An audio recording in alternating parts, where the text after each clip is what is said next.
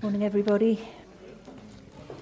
When I was asked to preach today, and it was one of those treasured ones where it's a free week, you get to choose what you want to preach, and instantly I knew what I wanted to speak on.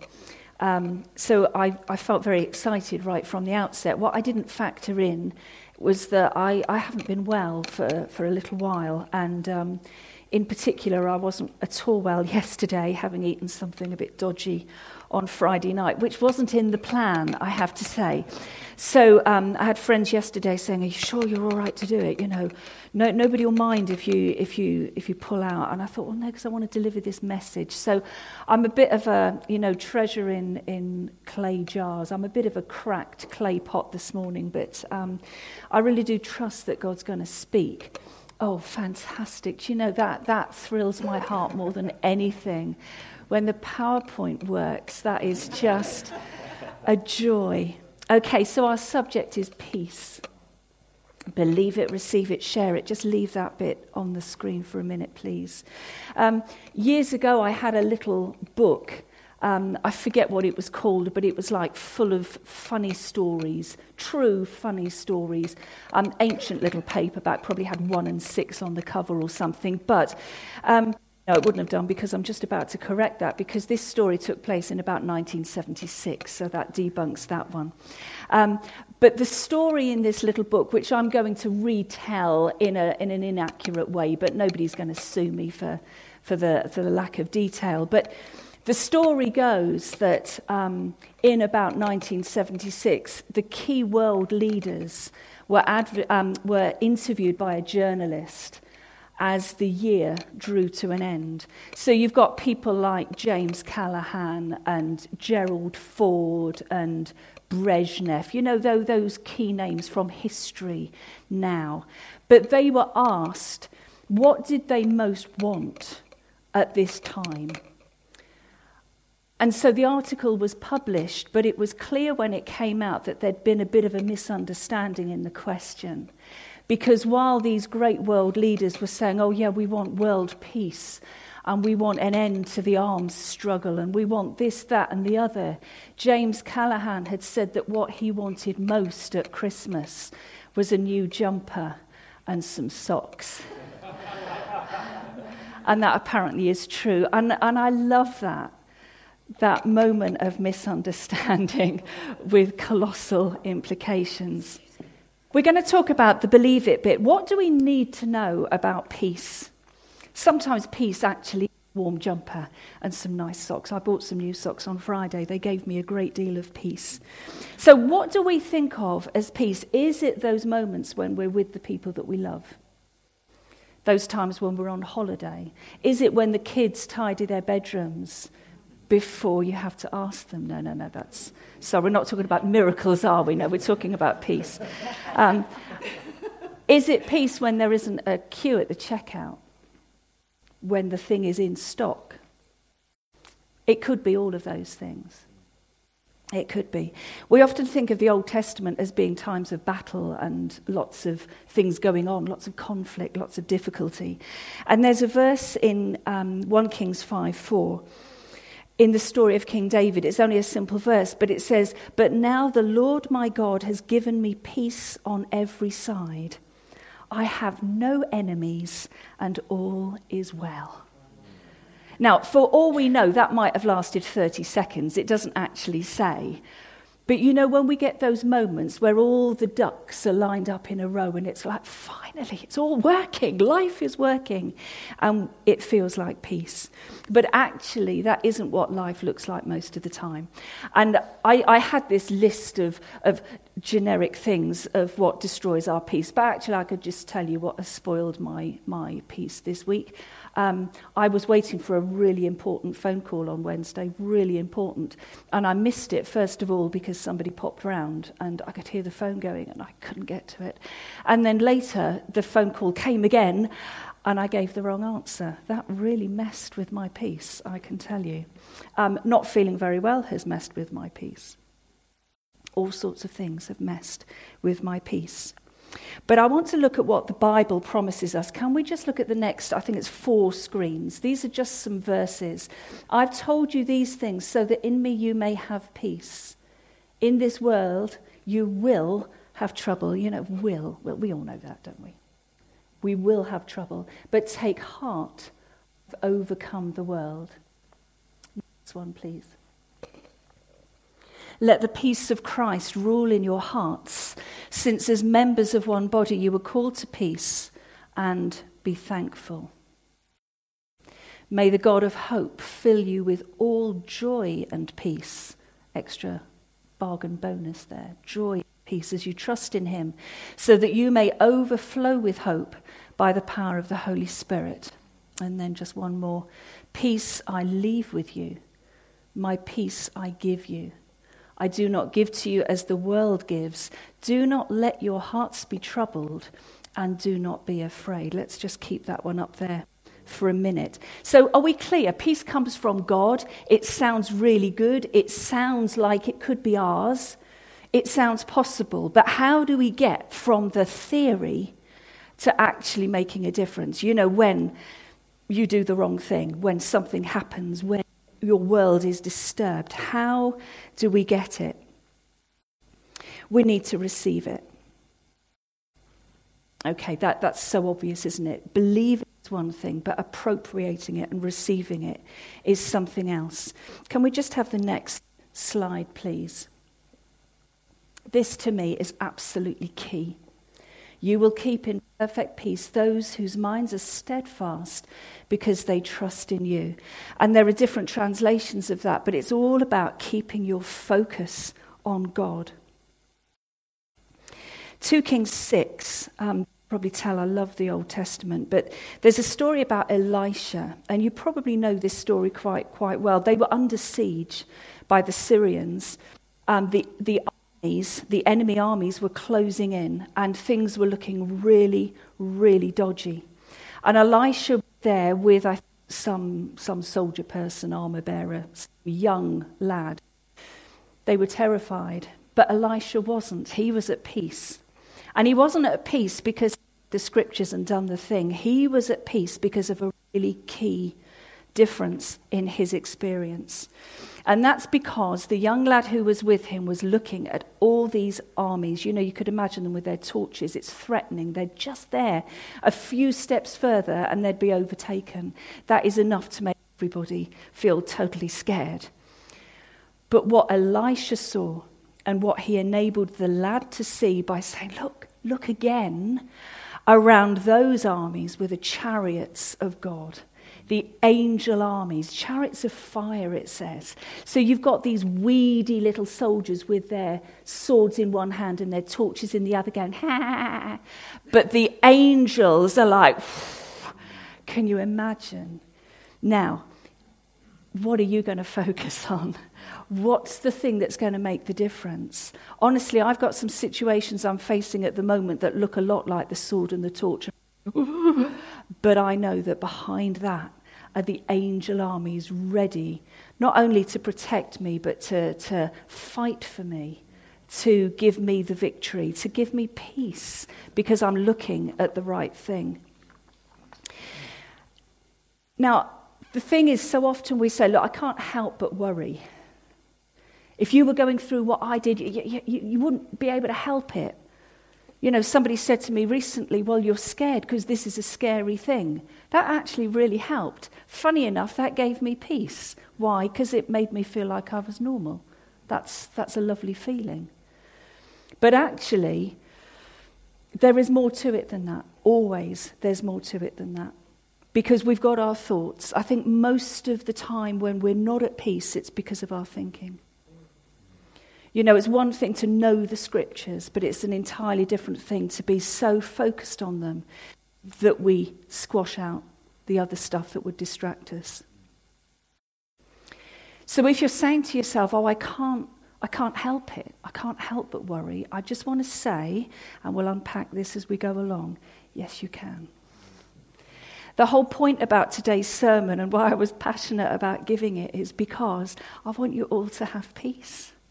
Not to just have the scripture in your pocket, but to know it and for it to make a difference and kind of like, oh, it works. If somebody said to me, and I really wish they would right now, because seriously, look, you could lose half a stone in 2 days. I absolutely guarantee it.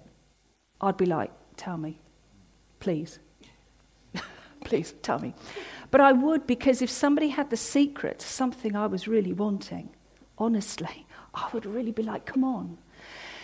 So peace is possible. Peace is what God offers us, but we don't experience peace. I mean, all the Brexit stuff, some people are really worried about that. You know, my response to that, I'm sorry, I just don't watch the news. You know, people say to me, oh, have you heard about so-and-so? It's like, no, because I don't watch the news. Because it was troubling to me, not from any other reason than actually I didn't understand it. So I just, sometimes to not focus on the wrong things is a really good thing. You see, that story of Peter on the stormy seas, and we're going to be talking about a stormy sea again in a second.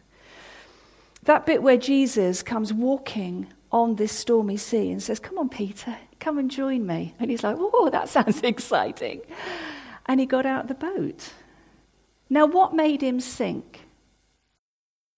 You might have all sorts of ideas. A lot of them would be right. But I don't think it was lack of faith. I don't think it was like a sudden, it seemed such a good idea, but now actually I've changed my mind. It says he looked at the waves and he looked at the storm. You know, there was Jesus coming towards him, and Jesus says, come here. And he goes, yeah, I can do that. I can come. But the moment he started coming, all of a sudden Jesus was like blurring in all the mist and the storm and everything, and he couldn't see him quite so clearly, but what he could see was everything that he'd stepped into. You know, and we can look at people like Peter and go, no, where was his faith? Well, no, it's where was his eyes? Actually, what are you looking at? You know, what's your viewpoint? I mean, honestly, what would his friends have said? Well, of course you're scared, Peter. You're standing in bare feet on the open seas. Of course you're scared. That isn't the bit that's the surprise. Being in the storm is scary. It does shake your faith. But are you looking at Jesus who says, come to me? Or are you looking at the storm that says, I'm going to get you? It honestly is that simple. Doing it is perhaps harder, but the principle is simple, isn't it? I'm not saying it's easy, I'm just saying it's simple. We've got a choice. I want to tell you a little story about my insomnia. It's not very exciting in itself. Insomnia, I mean. For those that don't sleep very well, it makes your days feel very long. You know, those 24 hours sort of feel like 29 most days. I haven't slept very well for a very long time. Things are better now as a result of this testimony I'm going to show you. But earlier in the summer, it was getting very bad. So I was getting about 2 hours sleep at night. I don't know how I was functioning, actually. I would say I was a high-functioning insomniac. I could get an amazing amount done, but actually I was running on fumes. I really don't know how I wasn't psychotic, the little sleep I was getting. And I was away in June at one of my writers' weekends, and it was really, really bad that weekend, to the extent where I missed a lot of the activities because actually I just had to go and nap whenever I could. And there were some friends there that really were taking it seriously, and that surprised me. I was so used to sleeping badly that actually, you know, to have people going, are you okay, Jane? And I'm like, yeah. And I thought, oh, should I be worried then, being a bit thick? But they really were concerned that it wasn't good. So I did go to the GP, and the GP was fairly useless. I mean, kind, but ultimately useless, because they don't know what to do they? They don't want to give you medication because that doesn't actually solve the problem. So I was kind of praying about stuff, trying to get my head clear, but still sleeping very, very badly. And then Mark and I went on holiday to Guernsey at the end of July.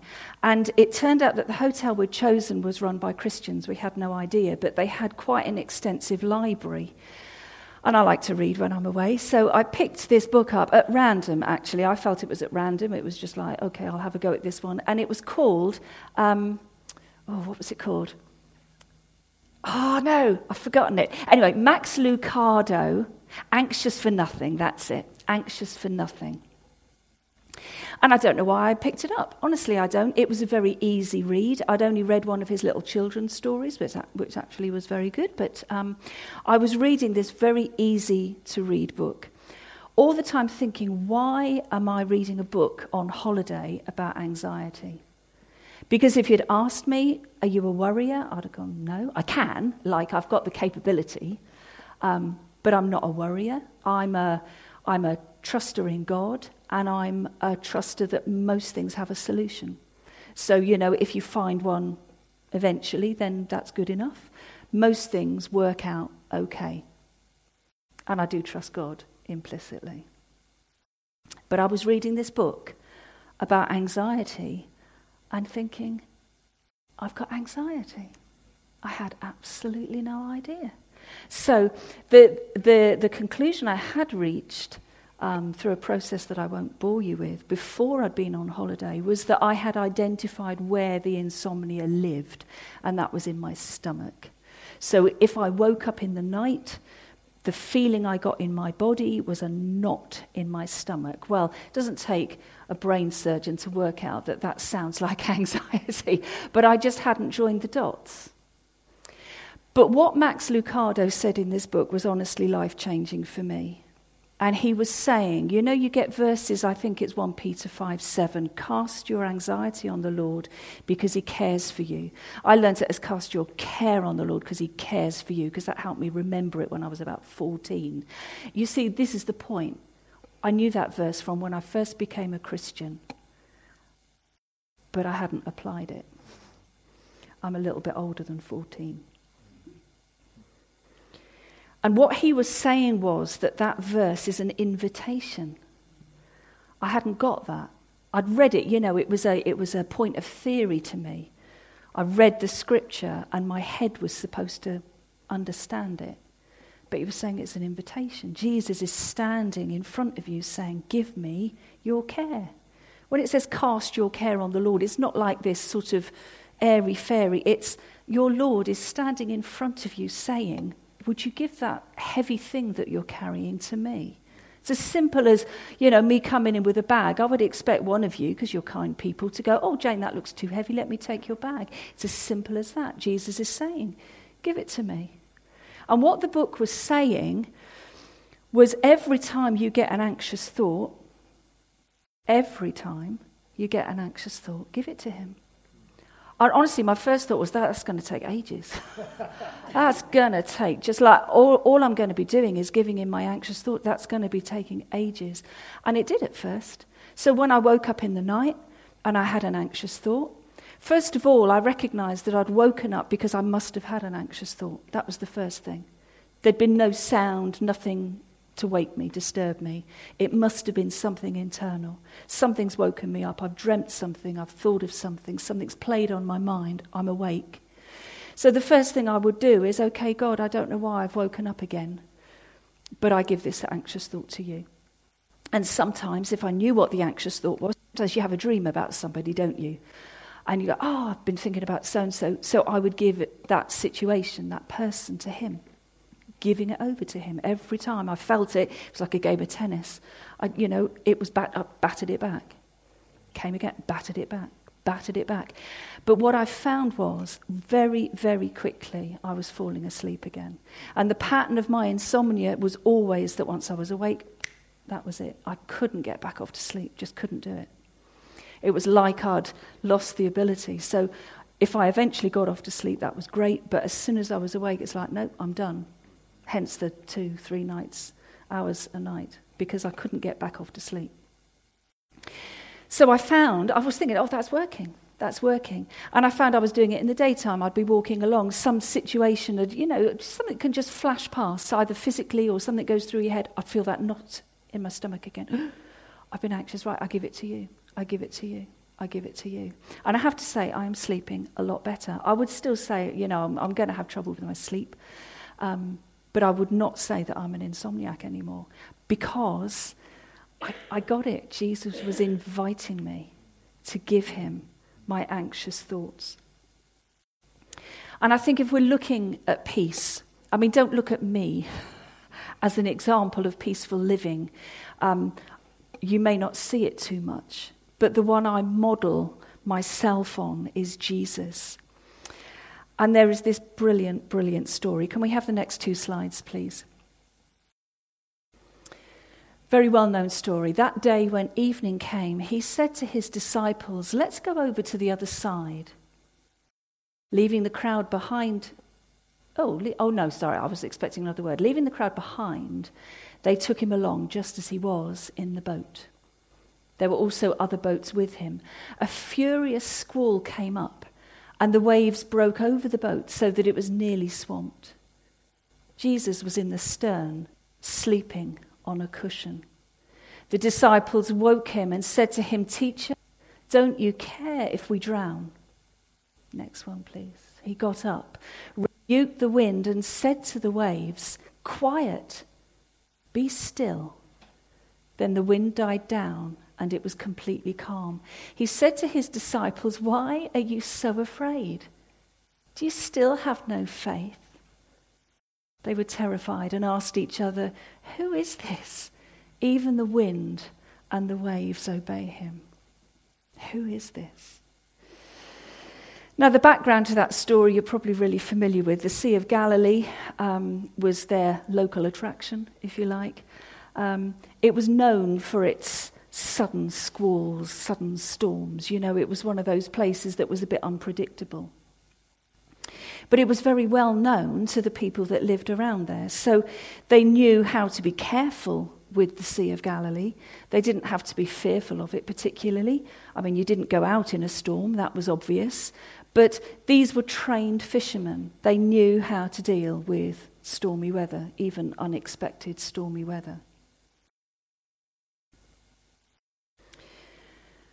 But this day turned out a bit different. There's a couple of details I love in the story. First of all, it says, Mark is the only one who includes this detail in the Gospels. There were also other boats with him. I don't know whether you spotted that on the first slide. There were other boats there. You tend to think of this one boat on its own on the stormy seas having its troubles. Actually, there were lots of other little boats. Sometimes we're in a storm and it feels like we're the only ones in the storm. We're the only ones going through it. You know, I'm so conscious of you all sitting here. I have absolutely no idea what's going on under the surface for you. But I suspect that if you're going through a storm, you probably think you're the only one going through a storm. Everybody is doing that. How are you? Oh, I'm fine. Everything's just peachy. And it isn't always. And I don't know why we do it here, of all places. This is the one place where we can go, do you know what? Life sucks at the moment. And it should be the one place on the planet where we can say that and be absolutely loved and accepted for that. And if it's not, we need to look at our responses to the person who's saying that. We really do. How do we respond when we're going through difficulties? Because if we can't say we are, then what are we doing here? What have we got that's any different? I just challenge each of us with that. Now, Jesus clearly trusted his disciples. Jesus wasn't a fisherman. I mean, he was the Son of God. I would guess that's the trump card in most situations. But he wasn't a fisherman. He wasn't used to sailing. So he was putting his trust in the people that were going to take him across the lake. And there's a little detail that says they took him just as he was. I think that's funny. Just as he was. What does that even mean? I mean, he was tired. You know, he'd have been ministering. So they took him tired. Without his big coat. I mean, I really don't know what it means to say that he went just as he was. But Jesus was just being Jesus with the disciples. But Jesus, just being Jesus, thought, well, I don't have to do anything here. I don't have to do any of the sailing type stuff. You can tell I'm not a sailor because I've no idea what sailors do. I'm just waving my arms. That's how boats work, isn't it? You just wave your arms and it goes. But Jesus fell asleep. He was tired. He was just as he was. He was tired. And the just as he was for them was that they were experienced. If they went just as they were experienced. They were ready. And I don't want to be disrespectful here, but Jesus was with them. He was their lucky mascot. Everything would be all right. You see, some people, even Christians, have this idea that if you've got a prayer in your pocket or one of those little wooden crosses, I've got one of those lovely little wooden crosses carved out of olive wood from the Holy Land. We've got to be careful that Jesus isn't just reduced to a lucky charm in our pocket. Oh, we'll be okay because I'm wearing my St. Christopher. We can be just as superstitious over that. We'll be okay. I've said the Lord's Prayer this morning. I've read my scriptures. I think faith is a lot more rubber hits the road than that, don't you? Because the storm came. And when the storm came, the disciples got really scared because something about this storm must have been different to ones they'd had before. Maybe they were all tired. Maybe they were just a bit, can't handle it today. Sometimes what's a storm for one person isn't a storm for another. It can just hit you wrong. You know, my storm on Wednesday of missing those important phone calls and then it all kind of went wrong and I was left feeling really stupid. On a different day, that wouldn't have bothered me at all. But on Wednesday, it felt like a storm because it had just hit me wrong. But why was Jesus asleep? Because there was nothing to fear. It's as simple as that. There's nothing to fear. And he proved it. Because when he finally did wake up and they're going, oh, don't you care, we're going to drown. And he's like, drown? What are you talking about? And he just did the equivalent of flipping the switch. Simple. You know, and I think it's a bit harsh, you know, where's your faith? You know, we don't know what tone of voice Jesus used, did we? But he was saying, look, you don't get it, do you? I'm not your lucky mascot. I'm not the guy that does these miracle things, but it's all out there. I'm the guy who's in the storm with you and the one that knows how to switch the storm off. You're okay during the storm. Nobody died. It got a bit rocky. Nobody died. Why? Because I was here. And because I'm here, I can do something about it as well. And just watch. Here it goes. And he does it. And sometimes the storm feels like it's going on and on and on. And you're thinking, Jesus, don't you care if we drown? And he's going, you're not going to drown because I'm here. And this is the real nub of it for me. Because in all of these scripture readings you've got about peace, the thing that comes through loud and clear for me is that he is our peace. He is our peace. Not he's the giver of peace, he's the bringer of peace. He has peaceful capabilities. He is our peace. And it's his presence with us that guarantees our peace. I really hope I'm saying this clearly enough because to me that is the answer. You know, we spend so long praying about difficult situations, the stuff we're stuck on, the stuff we're genuinely worried about, the stuff we can't control, the stuff that is hitting us from all angles, and we're going, God, and our eyes are on all the stuff. And he's like, look to me. Just look up. And then we say, oh, you are my peace. You are my peace.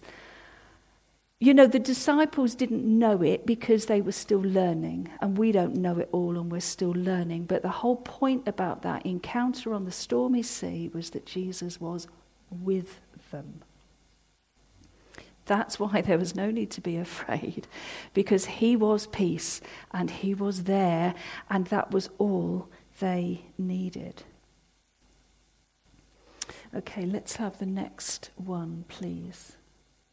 Do not be anxious about anything, but in every situation by prayer and petition with thanksgiving, Present your requests to God, and the peace of God, which transcends all understanding, will guard your hearts and your minds in Christ Jesus.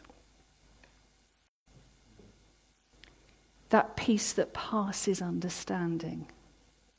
You know, John Lewis have got as their little strapline, never knowingly undersold. When I was a little girl, I used to walk past our local branch of the John Lewis, and I thought it said, never knowingly understood. That's how I read it every time. Never knowingly understood. And I used to think that's a stupid thing for a shop to say. And sometimes it passes my understanding as well. Peace that passes understanding, that transcends understanding. This is the whole point. When we are in a difficult situation, we are right to be concerned about that. I think that is human nature. I mean, if your child is playing on the train track and you're just like, oh, la, la, la, there's something wrong with you. You know, we should be able to see danger and respond. We should be able to see threat and know that we've got to do something. Those are natural things. We've got reasoning. We should be able to look at certain other situations and go, do you know what? There's some logic to be applied here. I've got to just work this out. But when it comes to peace, that's a different category because we can't work it out. So any of you that have had difficulty, you know those times in hospital or facing illness or, you know, whatever, those times when, of all the times in the world you shouldn't be peaceful, but you are, you've got the peace that passes understanding, the peace that makes no sense. And because he is our peace, that's where it kind of does make sense, because if he's with us, then of course we're going to feel peaceful. But it still passes understanding because it's beyond our understanding. It's outside the laws of logic. Why am I feeling so peaceful when I've got the army around me? Oh yeah, it's because there's a bigger army around that one. Does that make sense? The third little bit of my strapline, believe it, receive it, share it. All I just want to say about the sharing thing is that if we are people that receive the peace of God, and I really trust that like from now on we're going to, because we can, then let's be people that are known for being peaceable people. You know, when you think of the difficulties with religion in the world, most non-believing people would say that religion is a cause of war and of conflict. I mean, even in our own families, it causes some difficulties, doesn't it, among the members that don't believe.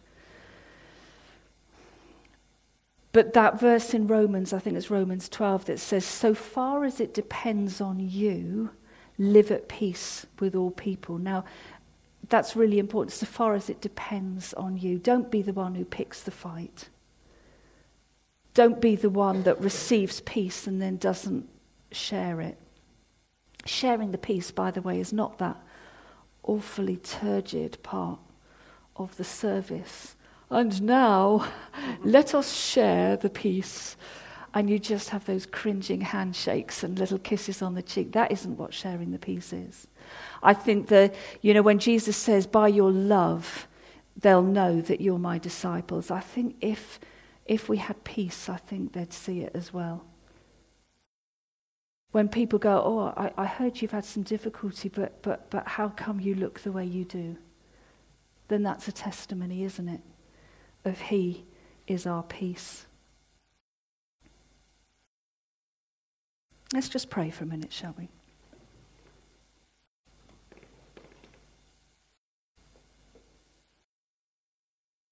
Father, I pray that the reality of this message is one that we can grab with both hands this morning, because we all need peace. These are troubled times and our minds go into overdrive, imagining every little different scenario, panicking us. But Jesus, I want to thank you for that image of you asleep in the storm, not because you don't care, but because you have it all under control. And I want to pray, Jesus, really specifically for all of those here today that don't sleep well, that find that their minds whir at night and their hearts are troubled and their stomachs are in a knot. And I pray that peace comes into those lives in particular today. I pray that sleep falls on them tonight.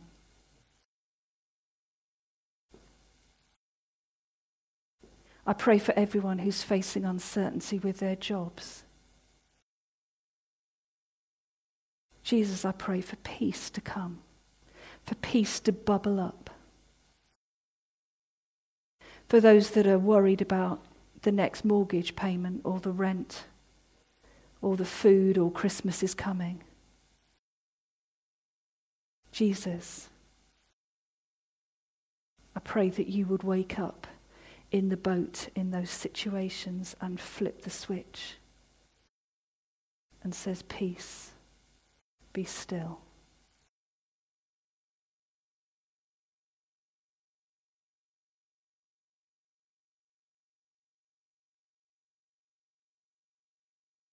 Thank you, Jesus, for your presence with us. That is all we need. Amen.